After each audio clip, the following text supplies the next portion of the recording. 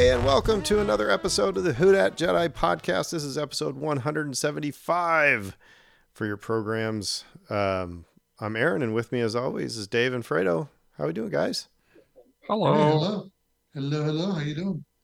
Not too bad. So I was actually, Britt came home the other day with some Halloween candy. I know we're not even close to Halloween yet, but it's in the grocery store. So because she was actually getting some for her classroom as well. Because I guess if there's one way to get kids to shut up and do their work is to give them candy. But anyway, got me thinking. What is your favorite Halloween candy? And Dave, is there any that you that must be inspected upon retrieval on Halloween night? You know, I think we've talked about this briefly. It's like we work really hard not to steal their candy at this stage. When they were younger, they couldn't tell, but now they're like they can account for everything. You know, every last piece. So it's and they don't like it, obviously, when their parents steal their candy from them. Okay, then answer the latter question or the former question or whatever. The first one. What's your favorite Reese's Halloween guy. candy? I'm a big Reese's guy, but like that's one of those candies that I make sure that I always get, like at Halloween and Easter time. So I don't really miss it exactly. I don't want for Reese's typically. Okay. Thank you. You just said it. So on a tangent here, all right, the candy that Dave just referenced, Fredo, what candy did he reference? Reese's. Okay. I am totally thrown because the two Midwesterners here, two Midwestern transplants, we pronounce it Reese's. Mm-hmm. It is apparently a Southern thing to say Reese's. Like a hard E at the end of that. I mean, that's something I've heard on commercials. I've heard it from it's like Look, it's a Southern thing to add vowels where they don't go. So maybe somebody put an I, or maybe what it is because you have Reese's Pieces, which is a different candy from Reese's. Yes, I know, but that doesn't make it rhyme by saying Reese's Pieces. No, my point is what is another thing that Southerners do? They take two words and portmanteau them together. All right, maybe. So, yeah. Have you guys heard it pronounced that way, or am I just nuts? Yeah, no, I've heard it plenty of time. Ryan is somebody who, for example, a friend who will say Reese's from time to time. It happens. For me, it's M&Ms. I love all types of M&Ms. And what I would say though, Dave, is if you're ever going to confiscate anything, is the full size bars. Yeah, the full size, right? Yeah, because those are the ones you want to make. Because again, it's already enough sugar. You don't need them to be having two or three full size Snicker bar habit. No, I actually like the fun size Snickers because I mean it's better than the full size because then you don't feel as guilty if you eat 5 or 6. Yeah, right. So anyway, yeah, the worst Halloween treat ever was when the lady would give pennies. But anyway, that's neither here nor there. So, all right. Okay, so worst Halloween candy, right? Worst Halloween candy. Oh, I'm sorry. Everybody's going to come at me for this one, but candy corn. I can't stand candy corn. That's a popular answer for a lot of people. For me, it's those wax wrapped like orange and black candies. No, okay, I want to take my answer back. Yeah, you might be right. Remember those things? Whatever those mystery candies. Yeah. Because those just invariably get stuck out to the roof of your mouth. No, you think they're going to be molars. You think they're going to be caramel, and then they turn out to be like strawberry something gross, like strawberry caviar or something. I don't know. Yeah. For me, it's I hate to say it, and I'm gonna get hate on this. It's Twizzlers. It's a texture thing. Yeah, like the flavor goes away, and then I just feel like I'm chewing rubber. I'm like, oh, again, I don't like that. And licorice, I do not like licorice. Don't ask me to eat it. Yeah, not all licorice is created equal. Black licorice needs to be banned by the Geneva Convention. So, so you guys aren't big Jaeger fans? Oh no! No. Ugh.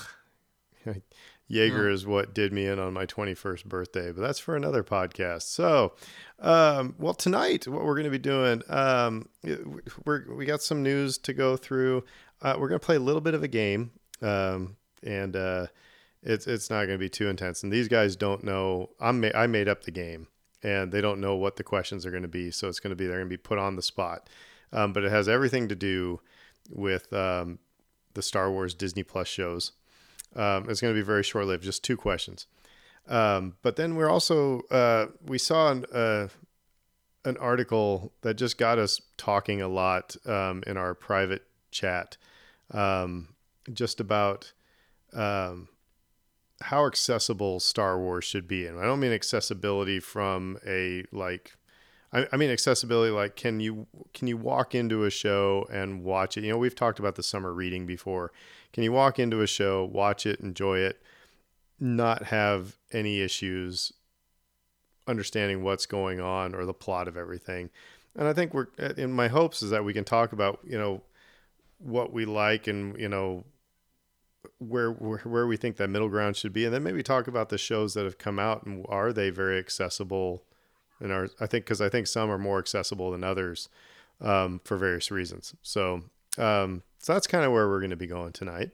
But first, trivia. So it's 2 games tonight, guys. We have to do trivia. Have we ever repeated questions on this? I don't know. We're not going to pop in. I mean, I guess usually the ones that stick in, the ones that stick in the head are the ones that are like, oh my God, I should have remembered this from last time we did it. I just always dig from the middle of the stack. So, all right. Dave, what creatures believe themselves to be descendants of the Great Tree? I'd say Ewoks. I am Groot. That is Ewoks. That would have been my guess. Where was that ever spoken? That was never covered. It's one. It's one of 2. It's one of 2 species that you know are tree lovers, and it's not them; it's the other ones. Yeah, I mean, I don't think that was covered in the textbook, but yeah, interesting. By the way, I was trooping with the 501st at St. Tammany Collectors Convention, and some people came up and they were talking and to us at the table. And they asked favorite Star Wars movie, and you know, somebody said Empire, somebody else said, you know, Attack of the Clones, and then the other guy said, it's not Battle of Endor, but what's the other Ewok movie? Oh, it's I can't remember what it was, but he gave the title of that, and these people staring at him like, and everybody except for me, I'm laughing because I recognized it. I was like, oh yeah, Caravan of Courage. Yes, Caravan of Courage, and it was like, and he's like the Ewok movie. It's just like, so anyway, it's just fun. All right, Fredo, who is dispatched to put Moff Jerjerrod back on schedule? That would be Anakin Skywalker, aka Darth Vader. That would be Darth Vader. Yes. All right. And to me, whose first words to Luke are, aren't you a little short for a stormtrooper? Oh, man, softball question. All right. That was Princess Leia. Da-da-da. By the way, I'm going to say, I think it was TBS or TNT or somebody was playing Star Wars movies yesterday. And I found myself watching The Last Jedi and going, I really like this movie. So come at me on Twitter. I really like, I've said it out loud that I don't like the slow speed chase and I don't like, you know, some of the portrayals of different characters, but I am 100, and especially I'm 100%. I know that you guys weren't planning on this, but I'm 100% behind the arc that they gave Luke. Yeah, I just think Rian Johnson just did a great job with that movie. And then after that was The Rise of Skywalker, and I ended up watching a little bit of that. And I was like, well, this isn't as bad as, you know, it has. So I think some time has passed, and I think you can enjoy Rise of Skywalker in a vacuum. You know what I think about Rise of Skywalker? We were talking about just a few minutes ago, um, before we started this, about stuff you can put on in the background. Like if you're trying to work or you're trying to do something else at the same time. I feel like Rise of Skywalker is one of those kind of movies because it's like there's a lot of individual moments that are sort of fun and they just blow by really quickly. And even if you like leave the room and come back 20 minutes later, you don't necessarily feel like you missed anything too important. Like, oh gosh, I missed this favorite scene of mine. I got to rewind or whatever. It's a good background movie for me. One thing I did miss, and they might not have been as full of crap as people think they were. In the Snoke throne room scene in The Last Jedi, they're playing the Emperor's theme at one point.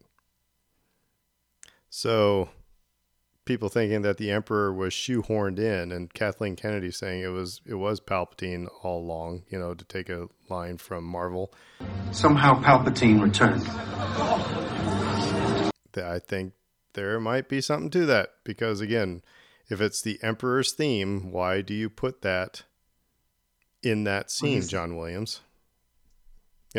So like I said, I just wanted to say that Last Jedi, really, really good. Rise of Skywalker, I think, is good in a vacuum. If I'm not like thinking as at the culmination of The Last Jedi and The Force Awakens, that's good. So yeah, I always think with these movies, time tends to be kinder as you move away from them, and the initial either excitement or disappointment fades. You're able to kind of assess them at a different wavelength. Uh, I, I love Last Jedi when I first saw it. I still find it that it still hits the high points that it hits are amazing. I love the Luke arc.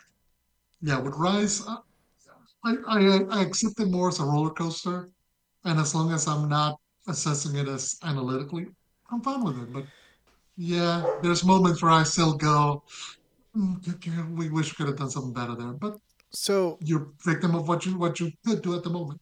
So another audible here that was not on the agenda, but I want to, we haven't talked about it as a group of us here. And Fredo, I know you sent it to me. Did you send it to Dave? It was the meme that said, "Hey, Star Wars fans, you can't say that Filoni has saved Star Wars and hate Disney. Hate Disney. And hate Disney for what they've done to Star Wars."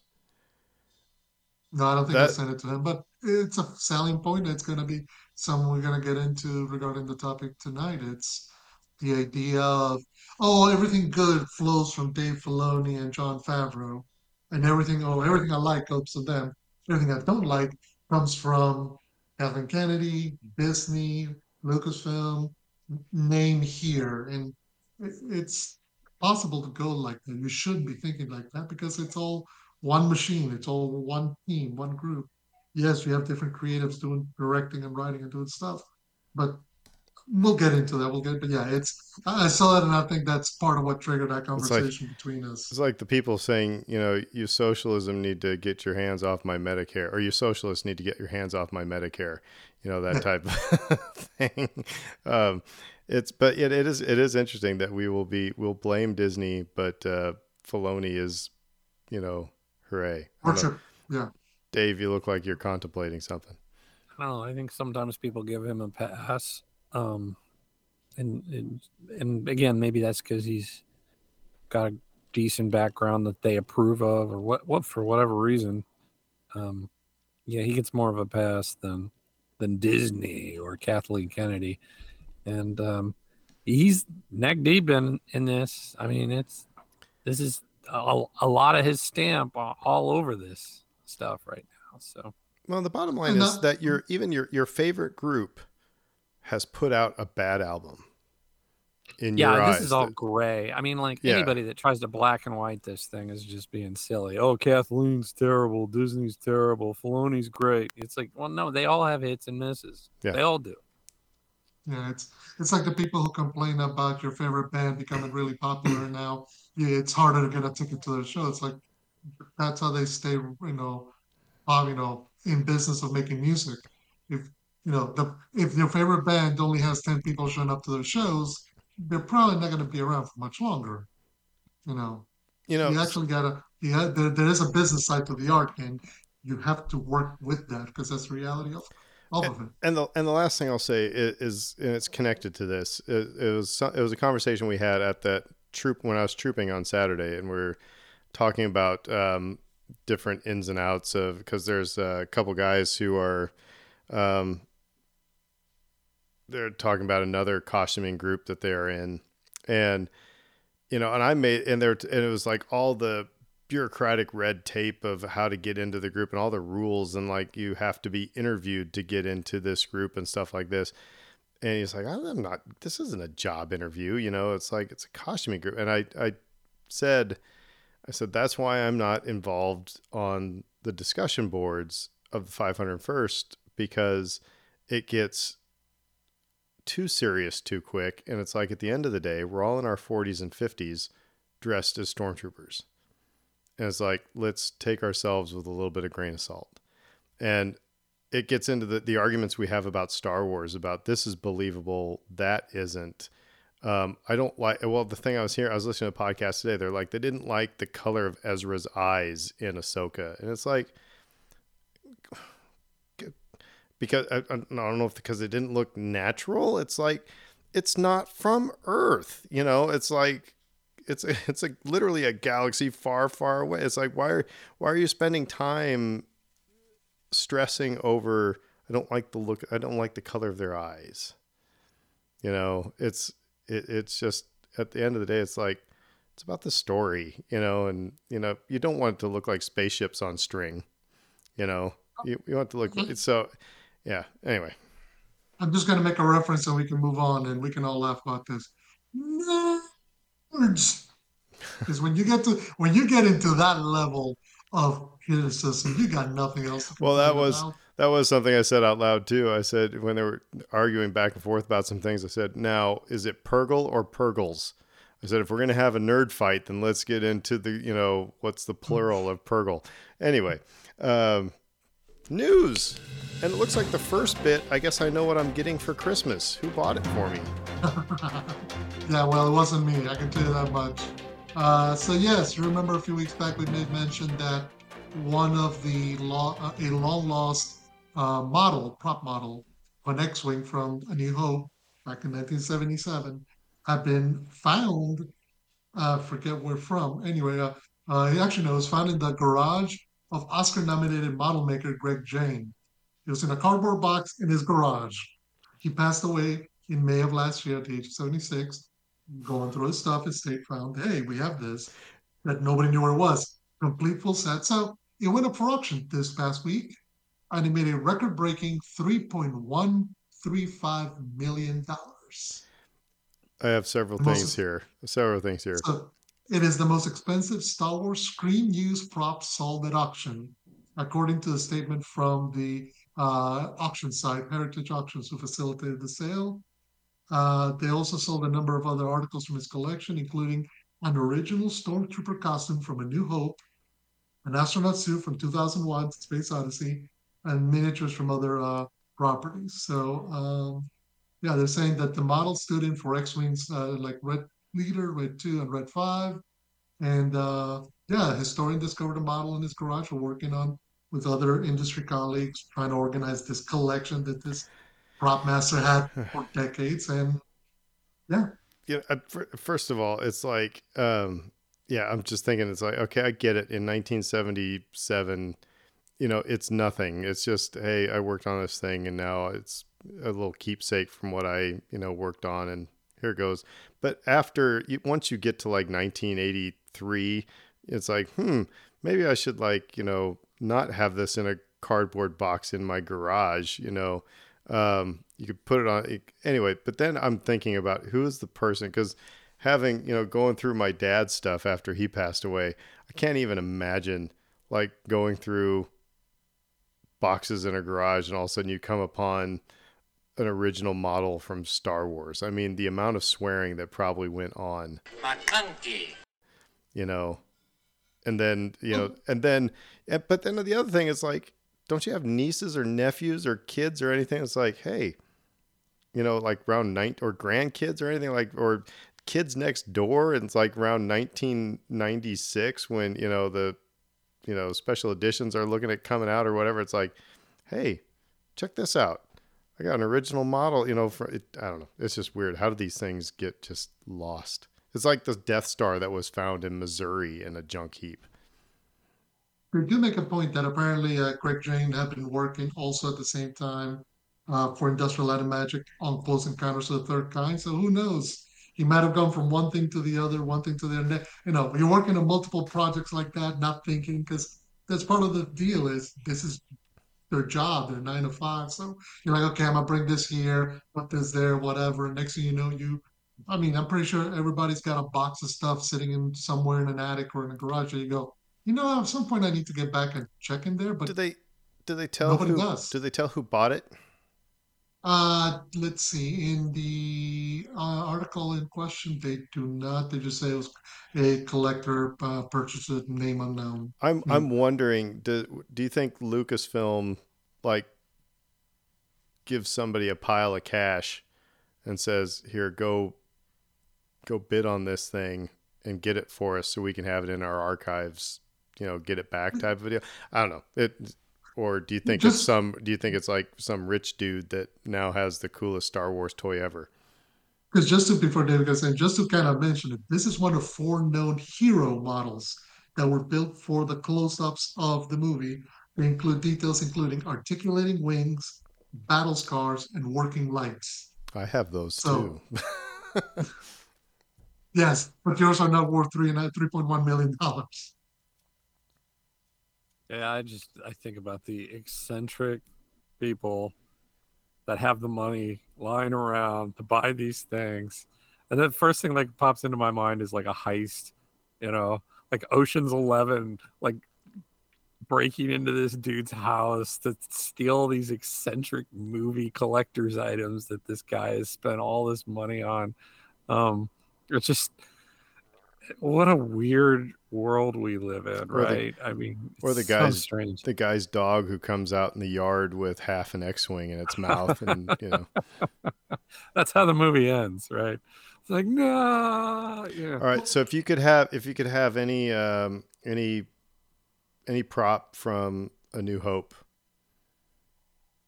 mine would be the Skywalker. I would like a lightsaber. I'd either like Luke's lightsaber or Obi-Wan's lightsaber. I don't know. What would be a prop that you would, if you had the money to drop on, you would want? Maybe the gaffy stick that the sand person waves up and down.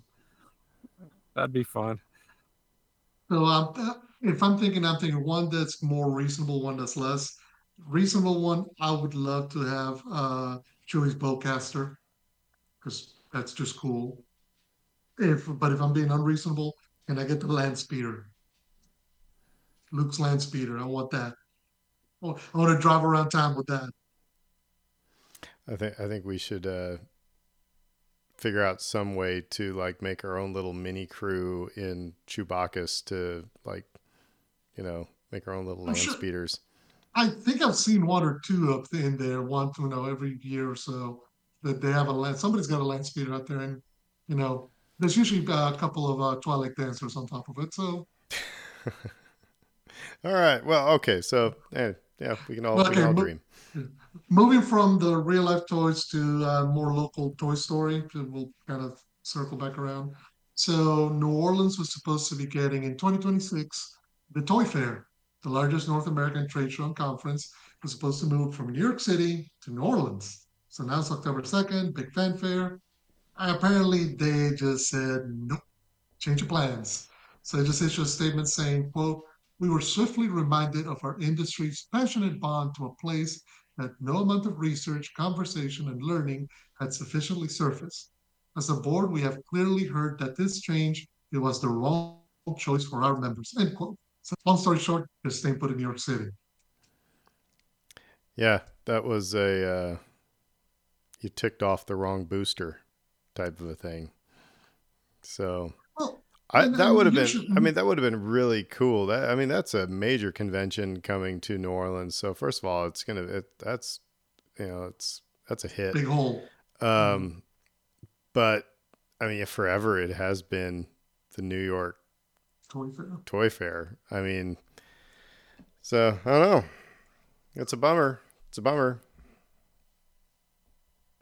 Well, and you imagine usually with this level of convention, I mean, there's all kinds of conventions, but this level of convention, you need large floor space, hotels. You need an environment that attracts people, makes people want to go. Okay, I'm dropping my company's money to go to this convention. So New York obviously fits that mold. New Orleans does as well. But you imagine that maybe the number of people who maybe live up close to New York as opposed to the number of people who live in New Orleans, work in that industry near New Orleans probably is more like, I know from experience with a lot of the conferences I go to, there's some colleagues of mine who say, well, if it's in Houston or if in Dallas, I can drive down there. My boss will excuse me, will allow me to go there. But if the conference is in Phoenix or Anaheim or New Orleans, I can't make it. I can't take off from Well, work that long. So, that is a good point. It's like, my company's doing the same type thing. It's like essential travel only. So, so yeah, I mean, but it just seems, it seems more like I said, the coach ticked off the wrong booster. I don't know. Yeah, it's a little odd to make that public and then reverse course. Like, where's the strength of your conviction in this? So yeah, it was a little weird, but okay, it makes sense why they wouldn't move it. I totally understand. So yeah. So another New York event that's actually happening right now, is New York Comic Con, which they're having right now. I think they're doing a lot of the anime stuff. But Lucasfilm Publishing was there last weekend, and they announced a lot of titles. Basically, like, I'll just hit some of the highlights. They obviously announced Phase 3 of the High Republic, which will include both books and comic books. So they revealed some of those titles. They're adapting. Timothy Zahn's going to be adapting his Throne Alliances book into comic book format. So if you, for some reason, you didn't read the books, you want to get caught up on more Thrawn before he comes back in whatever show he comes next. Well, Thrawn Alliance is coming through the Star Wars Marvel imprint. They're coming out with a new series based around Mace Windu. And they're going to be doing a couple of other titles here and there based around like Living Force and, like I said, High Republic. So it's interesting. Lucasfilm is very much not afraid or continuing all their stories across both, not just digital media or visual media, but print and whatnot. And it's interesting that they made sure they make it a big effort at Comic Con. Cool. And the crowd goes mild. Admittedly, I have yet to read a High Republic book. I've read a little bit of a comic book, which Aaron, I can loan you the first one. I have the first one in hardback if you want to borrow it. So anyway, I mean, I think there might be a reason why I haven't really gotten into the High Republic stuff all that much. It's one of those things where it's like I have to be moved. It hasn't piqued my interest in a way that makes me want to do it. So, speaking of summer reading, that might, once you see the Acolyte, it may drive that interest, make you go back and read that stuff. So, yeah. So before we get into that, I'll just make mention. Last week, the SAG-AFTRA strike, they were in discussions with the AMPTP, which is the studios. The studios chose to walk away from the negotiating table. We're now at day 97 of the strike with no end in sight. So while the writers are back in the rooms and they're finishing up or polishing scripts, it's more than likely that we're still not going to see any new productions or movies or stuff.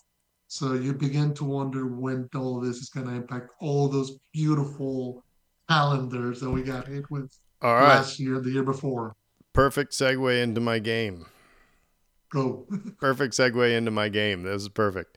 All right. So, I want to take you way back to when, mom or dad were taking you to, you're going to a place where you're going to be able to buy a Star Wars figure. Only one. When I grow up. Only one. Okay. And if this doesn't, just pretend. All right. So you can only buy one. It's not only enough money to buy one. All right. And so pretend and so there are two questions here. So the first question is, when you have, which one are you going to buy? And before you even get there, which one do you hope is on the peg? Okay. So those are two different questions. One, which one are you going to buy? And second question is, which do you hope is on the peg? All right. And your choices are Season 4 of The Mandalorian, Ahsoka Season 2, or Book of Boba Fett Season 2. Those are your three action figures. Which one are you buying? Which one are you going to say, yes, I want that one. It's got to be in my collection. And which one before you on the drive there are you hoping is on the peg? It's a Sophie's Choice deal, I know. I know, Sophie will chew them all up. Yeah, right. Sophie is my dog, everybody. Anyway. I'm most hopeful that Ahsoka is there. That's the one you want on the peg. Okay. Yeah. Like in the moment, the mood may strike me differently when I'm faced with the choice and they're in front of me and I have two choices or maybe even three. I may make a different choice on spur of the moment. People are unpredictable. But I know absolutely deep in my heart, the one that I'm hoping is there is Ahsoka. All right, so I'm going to add a third question on there because as a collector, which is the peg warmer, which means that it's absolutely going to be there when you get there. That that there's going to be like it's going to be there with Lobot. Well, which it's going to be there. Okay, for a fact there's no chance that it. So, of which of those three do you think is going to be? Oh, Boba Fett. No, I don't mean as a peg warmer, but I mean it's like a guaranteed. We're going to get it. I mean, like, okay, so that's different. That is a different question. Yeah, like, it will even exist, right? In the first place, because like the peg warmer is Boba Fett. That's the Lobot. Nobody's picking that one. Yeah, it was a bad analogy. Mando Season 4. Mando's the one that is going to happen. Okay. And so is the one you're hoping for, I'm assuming the one you're hoping for and the one you're going to buy is probably the same. Yeah. Yeah, for me, I think the one I'm hoping for is like with David's Ahsoka Season 2.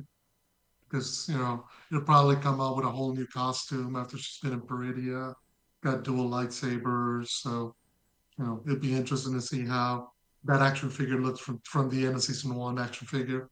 The one that I know will be there is more than likely Boba Fett Season 2.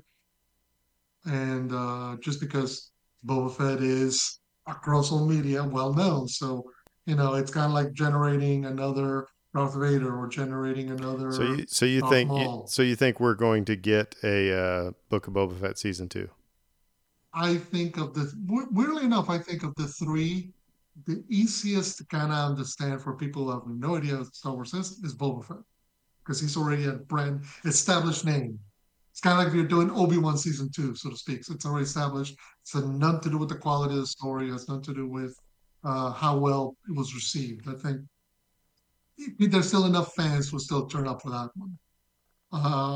And then the peg warmer is Mandalorian. Because, look, that's Disney Plus's baby. That was the first show. That was the one that hooked everybody in. Getting Din with Grogu in that pack, that which are coming together, that it's gonna be there no matter what. And I think I'm with you. I think we're the one that I am hoping is going to be on the peg is Ahsoka Season 2. The one that I know that it's going to be there, and I don't have to stress and like get to Target at 8:00 in the morning when they open. It's going to be Mandalorian season 4. But my point is that, and this kind of leads a little bit into our main discussion of how accessible do you want Star Wars to be a little bit. The reason why I picked these 3 is that these are ones we're all, as Star Wars fans, just assuming that there's going to be another season. There's it's. I mean, I didn't include Obi-Wan because, I mean, they've pretty much said, no, there is not going to be another season of Obi-Wan. I mean, they haven't said it as clear as that, but they haven't been coy about it. There's been no like, yeah, we're going to do, season 2. Andor season 2 is already filming. We know that's coming. So it's just interesting to me that Mandalorian kind of ends with Grogu playing with frogs and him, sitting on a porch, and that story is just kind of done. Book of Boba Fett seemed like an awkward season 2. It's like, I mean, there's some things they left open, like with Cobb Vanth and stuff like that. It's like, could be some places to go. And then Ahsoka.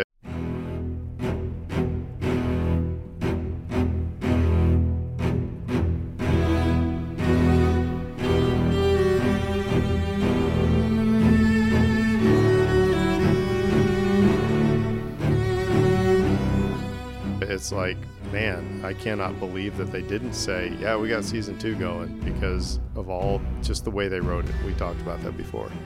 I think if the numbers had been stronger, that announcement would have happened. And if there hadn't been a strike, probably. Yeah. And I think that makes it that much harder, because what's interesting is in the aftermath of Obi-Wan, everybody was interviewing Ewan McGregor and asking if there would be a season 2, and he's always been coy, like, oh, if the fans wanted, if somebody wanted.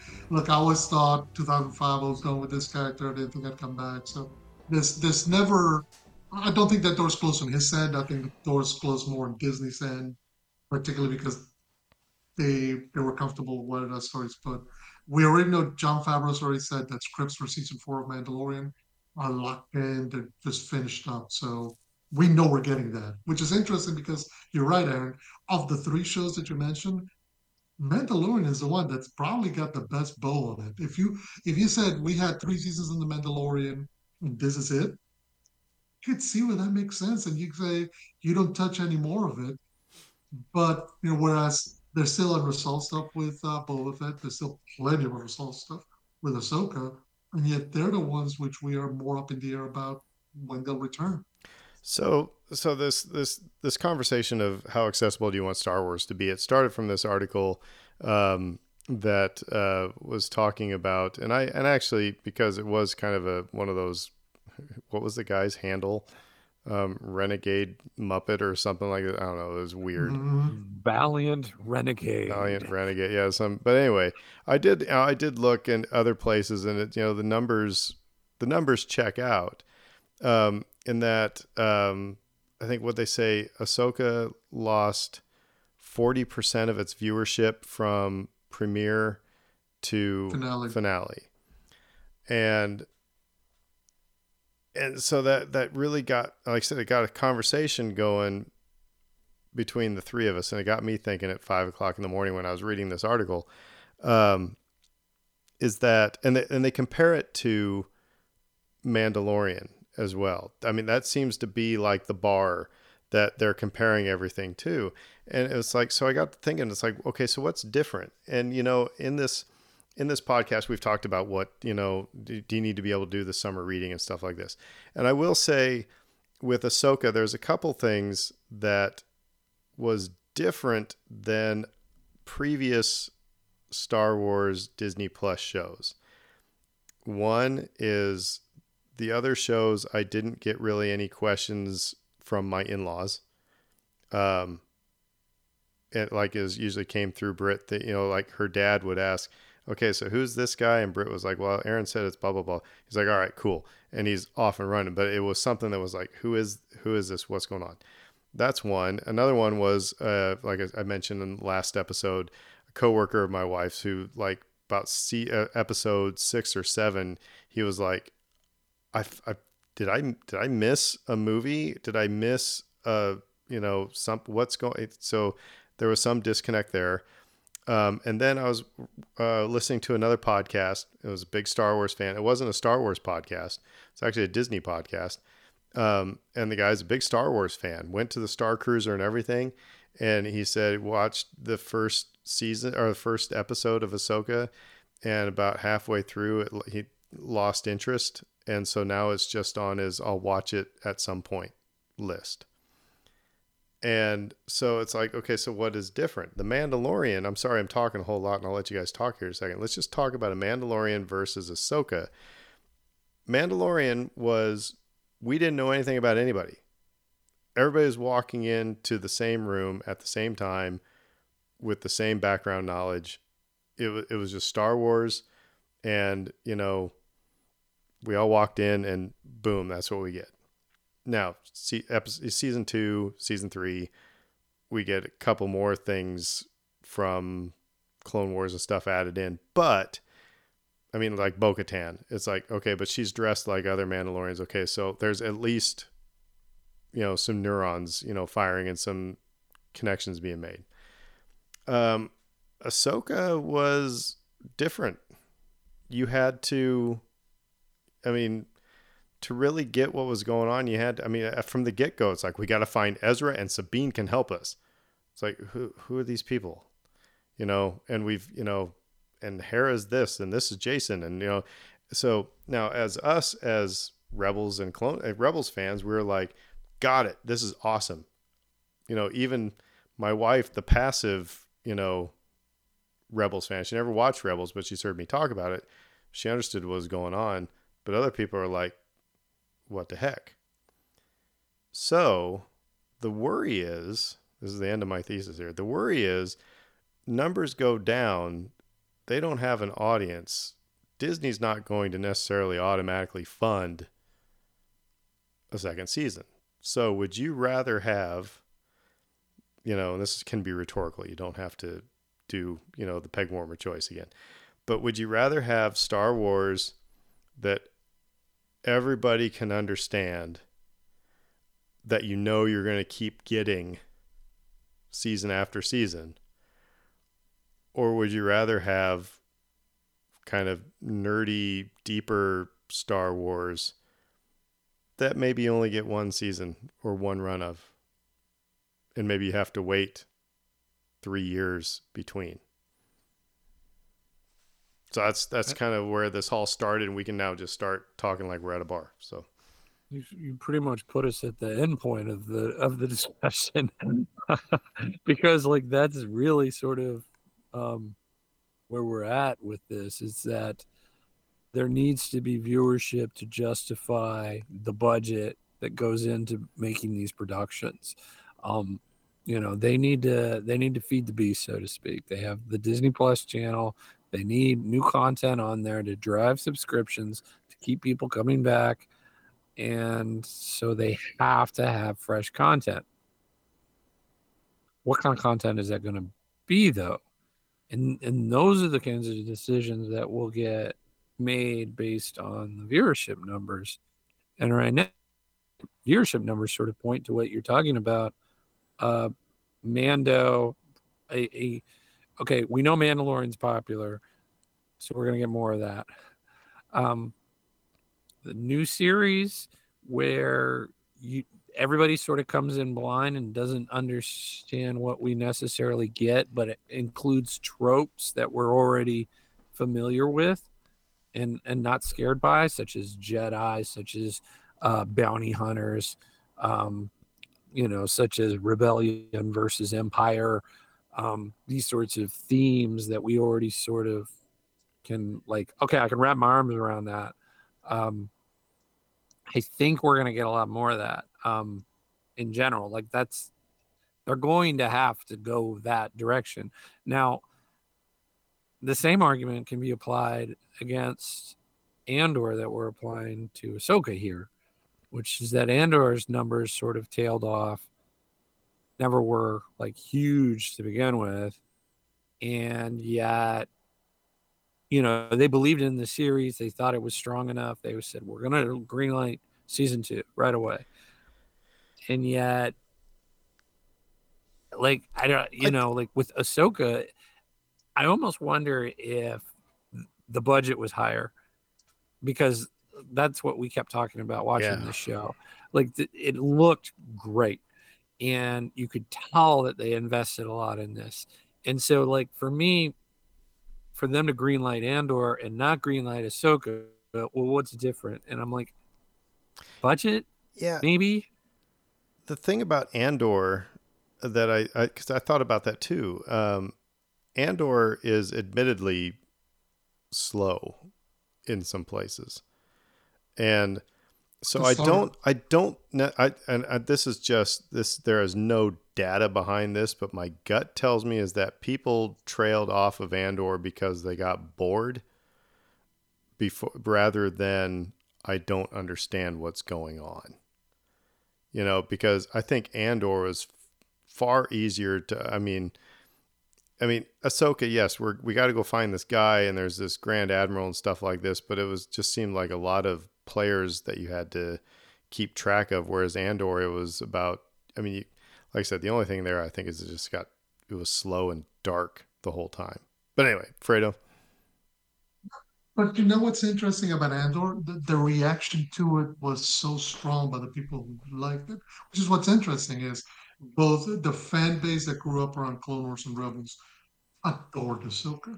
They were fanatical. They love it. You can still go online and see reaction videos, theory videos, them watching, love it. So it's interesting because that tells you that they had the same reaction that in some ways the original trilogy fans didn't necessarily have with the prequels, because if this was their Star Wars continuing. What I think what's interesting about Andor, and what I always think about the example is we get the end of that character's story. But now we're getting the beginning. But I do agree with you regarding the slow paced nature of that, because if you remember, particularly the first 6 episodes, it was episode 1, there was a little bit of action. 1 and 2 were very slow, and 3 is where the action was. And 4 and 5 slow things down, and 6 is where you got the heist. So it used to have that very much a slow build, and then big action moment. And it's not towards the latter episodes where the pressure ratcheted up towards the finale. For my part, I do think that there is not necessarily a disconnect, but that there is a difference in how people want to enter into a story. But what I mean, Mandalorian, everybody was coming in cold. No, there was a moment where everybody thought that was going to be Boba Fett's show, and it wasn't. But everybody had no idea. We didn't know the characters, but it used a lot of the tropes, a lot of the methodology, similar in nature to all the westerns. So even if you had no idea about the character, the motifs and the way it was shot and the way that it was framed was very much in a way in which was digestible to people. Where I think Ahsoka had a bigger problem is Ahsoka is more high fantasy. Ahsoka is much more because from the jump, you're talking Jedi, the Force, you're talking all these characters that are interconnected. You're talking about the story it's got chapters from before, and sometimes people don't necessarily like to be in a story lost. They like to go, oh, this is easy and digestible, and I can just jump in. The water's fine. It's at a nice level. It's at a nice depth. I'm not going to drown here. Whereas maybe Ahsoka felt like a show that was way deeper or way more involved than they wanted to get into. And that's got to be a challenge when you're, making the next sets of shows, because on the one hand, you do want to give people an entry point into the story, into the saga. But on the other hand, if you're only making entry points, you're never delving deeper. You're just kind of repeating yourself in a circle. You fall into the hole that Marvel got itself into, where everybody was in love with phase 1 and phase 2. And now they're like, well, what do you do next? And they're upset that they're getting the same thing. And this is, I'm obviously like, this is major hyperbole, but admittedly, like, so again, talking to a friend who is an ESL student, or ESL teacher, and he said they have in his district, there's so like the ratio of, kids who don't speak English to the teachers who are their resource is the ratio is huge. There's not enough of them to go around. And so, they're putting these kids who don't speak a word of English they're just right into the classes. And I think about how horrible that would feel as a student not only do they not understand me, but I don't understand them, and just how hopeless you feel.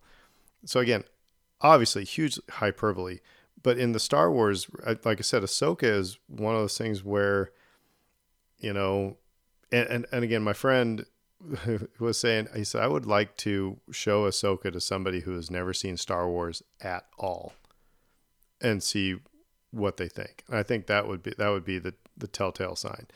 But like I said, I just think that there was just, and by the way, I loved it. Being a Star Wars nerd, I loved it because of all these callbacks and all these connections and everything like that. But however, as we were talking about this in our chat, I think I'm to the point, because my fear is that we're going to start creating Star Wars content that does not look as good, like Dave, what you talked about with Ahsoka. Ahsoka looked awesome, but we want you to make more Star Wars that's going to be more accessible to people, but you're not going to have as much of an allowance. We've gotten so spoiled to having new Star Wars every 6 months that I think I would rather wait 3 years for a movie that's going to look awesome. I don't know. What do you guys think? Rather than a series that has that sort of cut baked into it, that where you can tell that it's just not the same quality. Yeah, that's the danger. So, like, this is my biggest takeaway when I interact with other Star Wars fans, and they tell me, "Oh, I haven't watched the new thing yet." Watch the new thing, for the love of all that's holy. Like, this is how you tell them that you want them to keep investing in this thing. But to your point, Aaron, they meet the individuals who don't engage with it. They probably were just, oh, I can handle a movie once every 3 years. Okay, I can do that. I can't really keep up with all these TV shows. Well, I think like it's like the Olympics. Everybody's a gymnastics fan every 4 years. You know what I mean? Yeah. It's like and I'm sorry, no, that I don't mean any disrespect to gymnastics at all, but it's like everybody's like, everybody loves soccer. Oh yeah, it's like that with everything. Everybody loves soccer, Fredo, when it's the World Cup. They're not going to go to Finn's every Sunday and watch Arsenal. I mean, like I said, I know, but you know what I mean? It's like there's a lot of bandwagoners that happen. So I agree with you, Dave, that I think it's like when it's a big movie event, it's like, hey, the new Star Wars movie is coming out next year. And then it's like, there we go. My one and done. But when it becomes over and over and over again, do we get the Last Jedi Han Solo problem? I'm afraid no disrespect to soccer either. I'm just making everybody mad tonight. I mean, Ahsoka, like, circling back to this is what the conversation is really about, this show, right? In relation to the future, where we're headed, like, what are the odds of things happening, etc. Ahsoka's got two big things working against it, and like Fredo touched on one of them, which was like, this is a fantasy show. Andor is sci-fi. This is fantasy. Neither of those things fly with large audiences typically. The reason Star Wars was such a crossover hit is, again, like what he was talking about, space western. It was an entirely new genre that people hadn't seen before. You want to talk, we should have a show just dedicated to just like how Star Wars is western, because it freaking is, right? But Andor, Ahsoka, they delve into these, areas that are a little more niche. The other problem with Ahsoka is it's very tied in. It's the shared universe thing.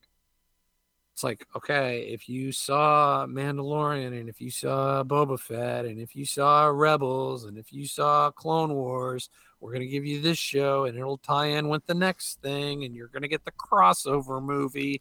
And like people get burned out. I will let me say, we just started watching Loki last night and I paused it right away and I said, I hope we didn't have to have seen Quantumania before this. It was a worry. And Britt's like, oh yeah. And I say, I don't think so. So it is like it, because I'm behind on some of my Marvel stuff. So it's like if you haven't turned in your homework and your grade is when you get to the end of the term and it's like, I'm so far behind and it's, I might as well just give up. Sorry, Dave, I stepped on you there. No, that's fine. There's a lot for Fredo to touch on because I think it's his turn to speak at this point. But it's just like there's a lot going on here, which we can point to and say this is why this isn't like a galactic global hit at this stage of the game, and also acknowledge, well, gosh, we wish that would have been the case because we really like this show and we want to see more of it. Yeah, I think what's interesting, and this is one of those things that always keeps back in the back of my head. Look, first of all, Disney, the Walt Disney Corporation, needs product to keep selling you Disney Plus. Disney Plus just went up in price this month. So the only way they can justify that is if they're giving you new content. Well, God bless them. And you're not signing up to watch Bambi again. And they might lose a lot of people because of that. So keep on going. Exactly. Yeah, but that's the point. It's like if you're going up in price, like everybody else going up in price, because now you're signing these new agreements and you have to keep your profit margins high, you have to invest in product. You have to invest in productions, in properties, in your shows. And Marvel, like Star Wars, is a big driver for them. Star Wars is a big driver because that's where Star Wars has resided since Disney Plus started and Rise of Skywalker came and went. So this has been where Star Wars is home for the last 4 or 5 years, whatever, since Disney Plus started. The reality is you cannot just make shows for the neophytes. You can't just say, we're going to have a new show that's about whole new characters that you never met. And, they're doing that. They are doing that. The next 2 shows, Skeleton Crew and The Acolyte. One is to the Mando period of the galaxy. One is 100 years before the Phantom Menace. One is much more like Goonies in space, is the description of Skeleton Crew. The Acolyte's supposed to be about the bad guys. It's supposed to be dark, but focused heavily on the Force and the Jedi. So it's going to be interesting how people respond to 2 shows, completely different moods and motifs and concepts, but where you don't have to have done the summer reading like you did for Ahsoka. Because the reality is, Disney does need to look, if all you're doing is trying to get the new person to sign up, okay. But it's those hardcore Star Wars nerds they're not gonna cancel their Disney Plus subscription because they're like, ooh, I'm gonna get my Ahsoka season 2 in 3-4 months. I don't want to miss out on that. So it's an interesting juxtaposition because on the one hand, you do have Bob Iger saying I want more movies, and I understand that movies get me a bigger bang for my buck. But on the other hand, you have created this thing where you can't just simply say, I'm just going to put everything all there and good luck. Because you're not going to get your revenue driver there. Dave, you said, so to Fredo's point, about the summer reading, it's like on one hand, it's like, just go watch the Mortis arc. It'll be an hour out of your day and, just do it so you can catch up with the rest of us. But on the other hand, it's like when we're talking about people with podcasts, it's like, how do you listen to so many podcasts? By the way, thank you for listening to this one. But how do you listen to so many podcasts? It's like you only have so much of your day that you can sliver out for your entertainment.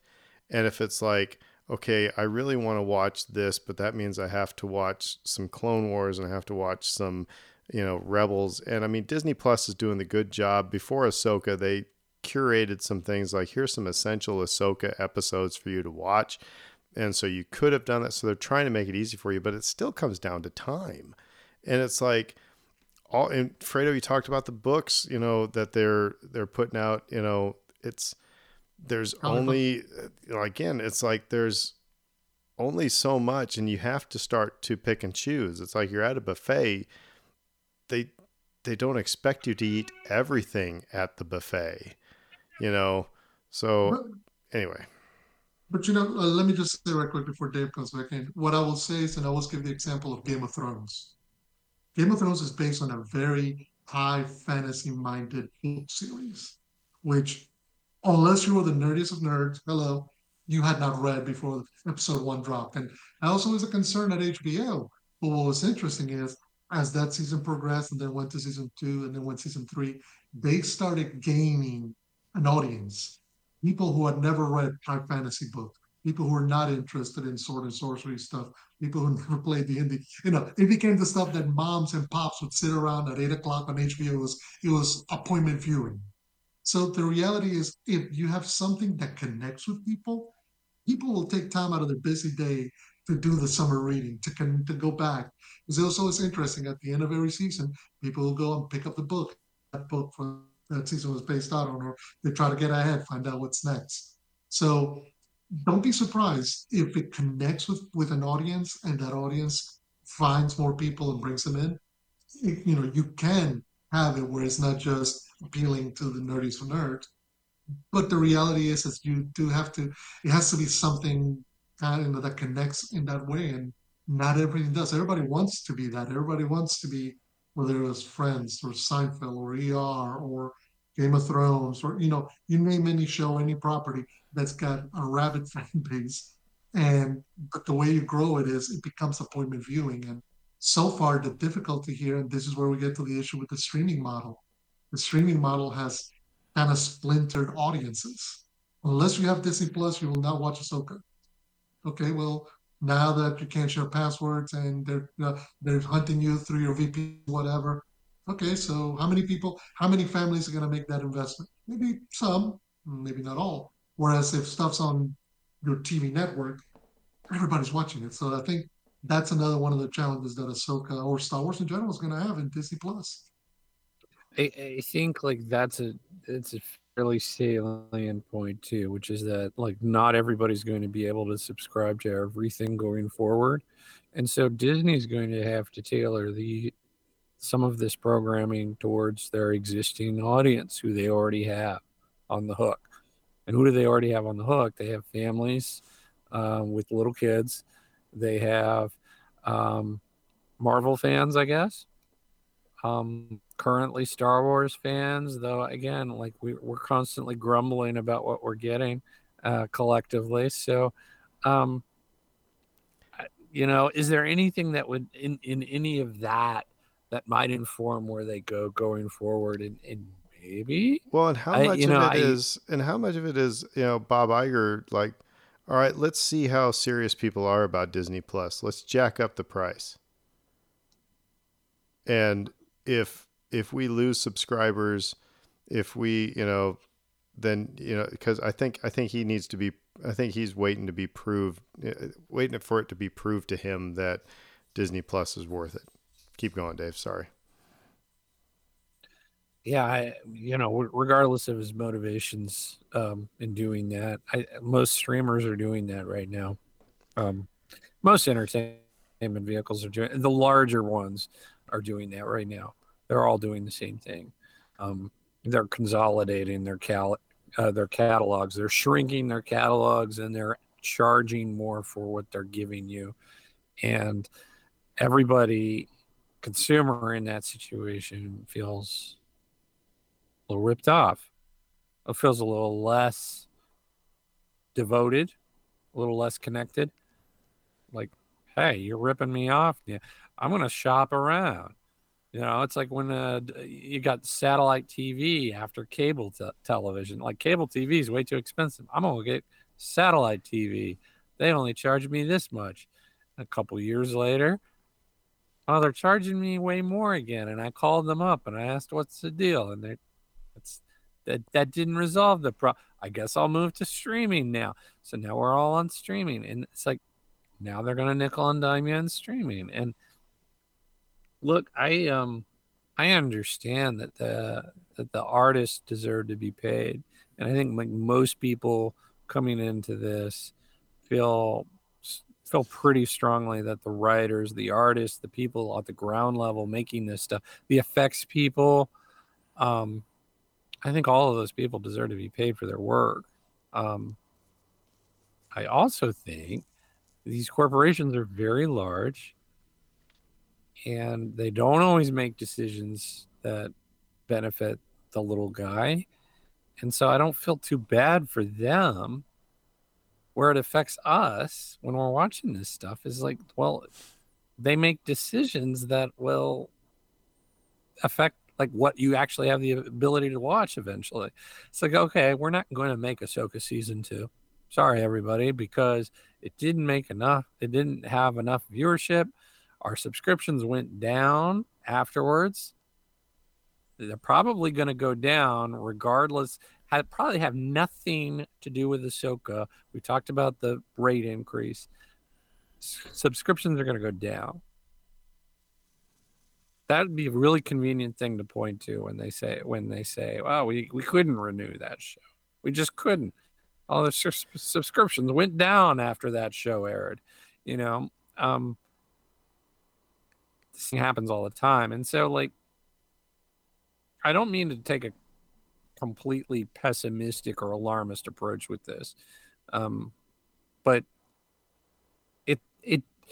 it doesn't look good from where I'm sitting. And you know, miracle of miracles, it may happen. And again, I've been like hitting the pulpit on this, which is like, get ready for it to not look the way that it looked in season 1. If you get it at all, if you get season 2, that they're going to cut around the edges. So let's okay, Fredo, quick on your last point, and then we'll put a bow on this.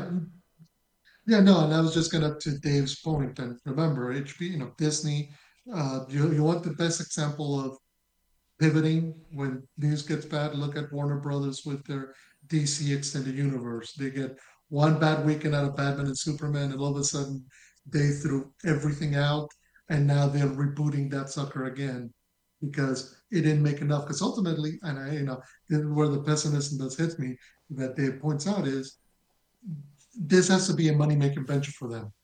There is an artistic element to it. There is a art and story and fan element to it. The reality is, at the end of the day, the money people put money in order to get money out.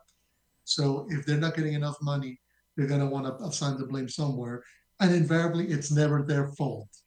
They're the ones who drew up the master plan. They're the ones who said, "Oh yeah, Dave Filoni, let me give you season 1 of Ahsoka. We're going to give you a movie and give you all these shows and plot out your plans." And then when one thing doesn't work, everything you flip the table over and you start over again.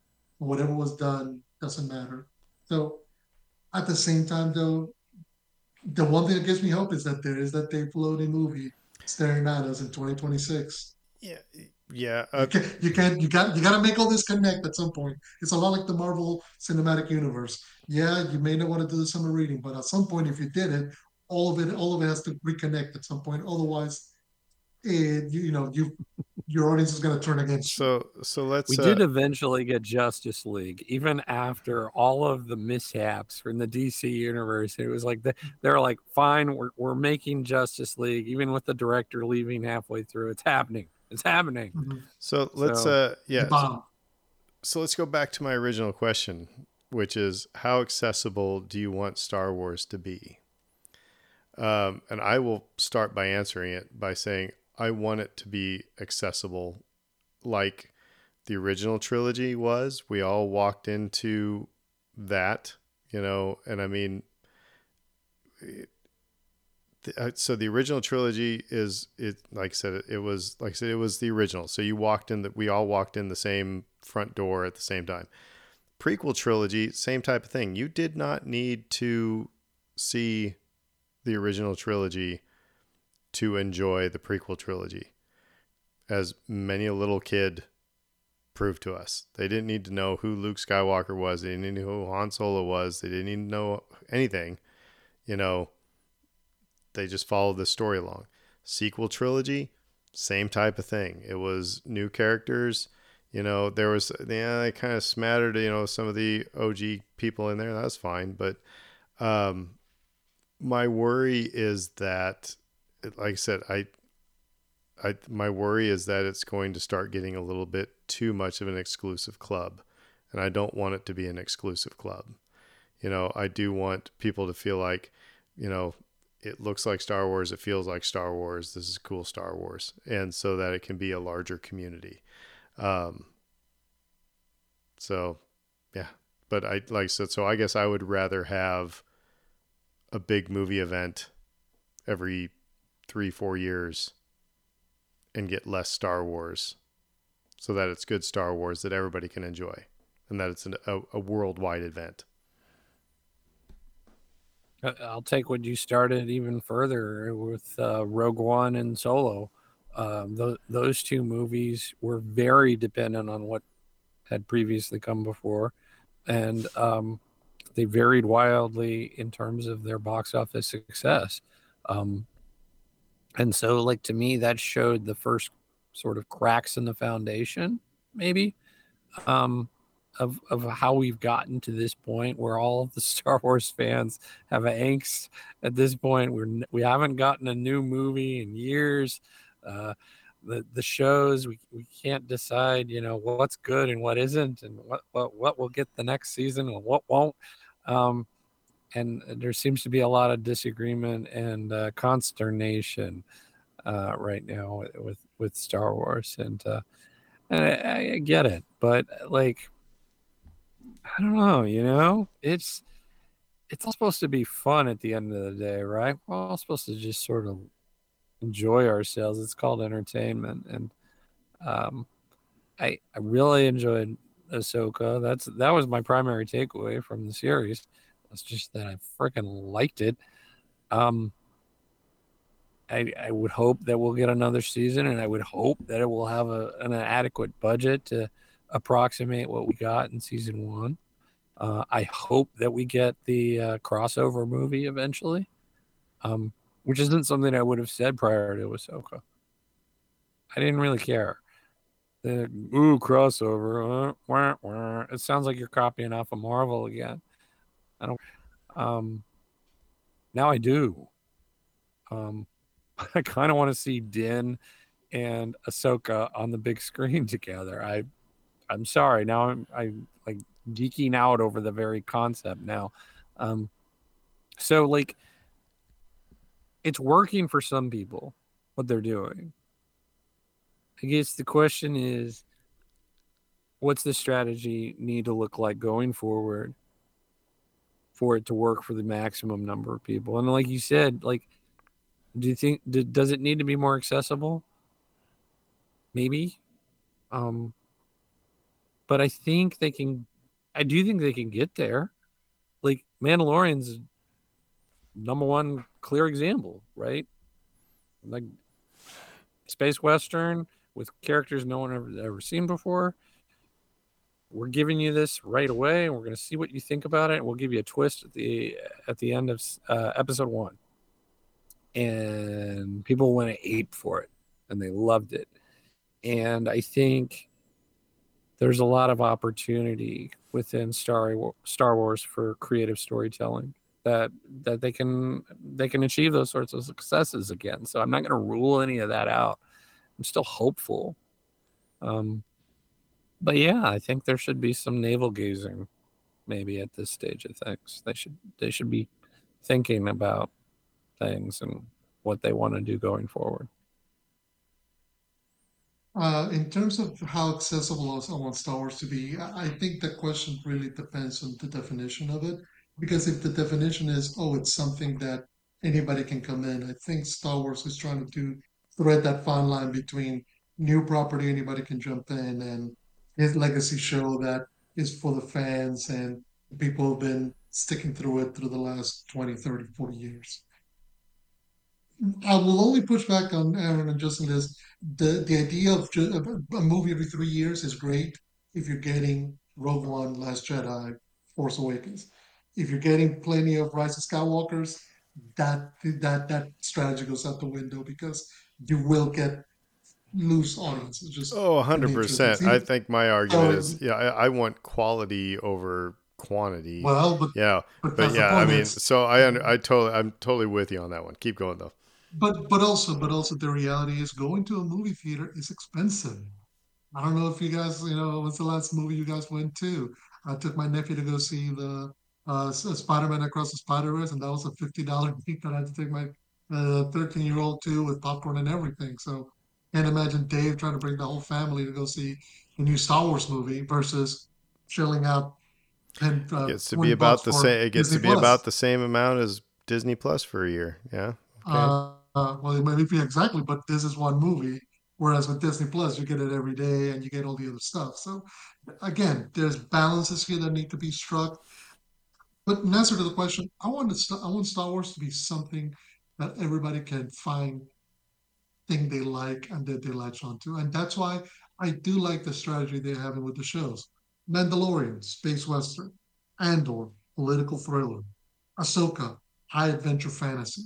They're different themes, they're different mindsets, they're different elements, but they're all still in the same shared universe. And that's what makes it so cool is that you can have a show like The Mandalorian existing next door to Ahsoka or Andor and Ahsoka.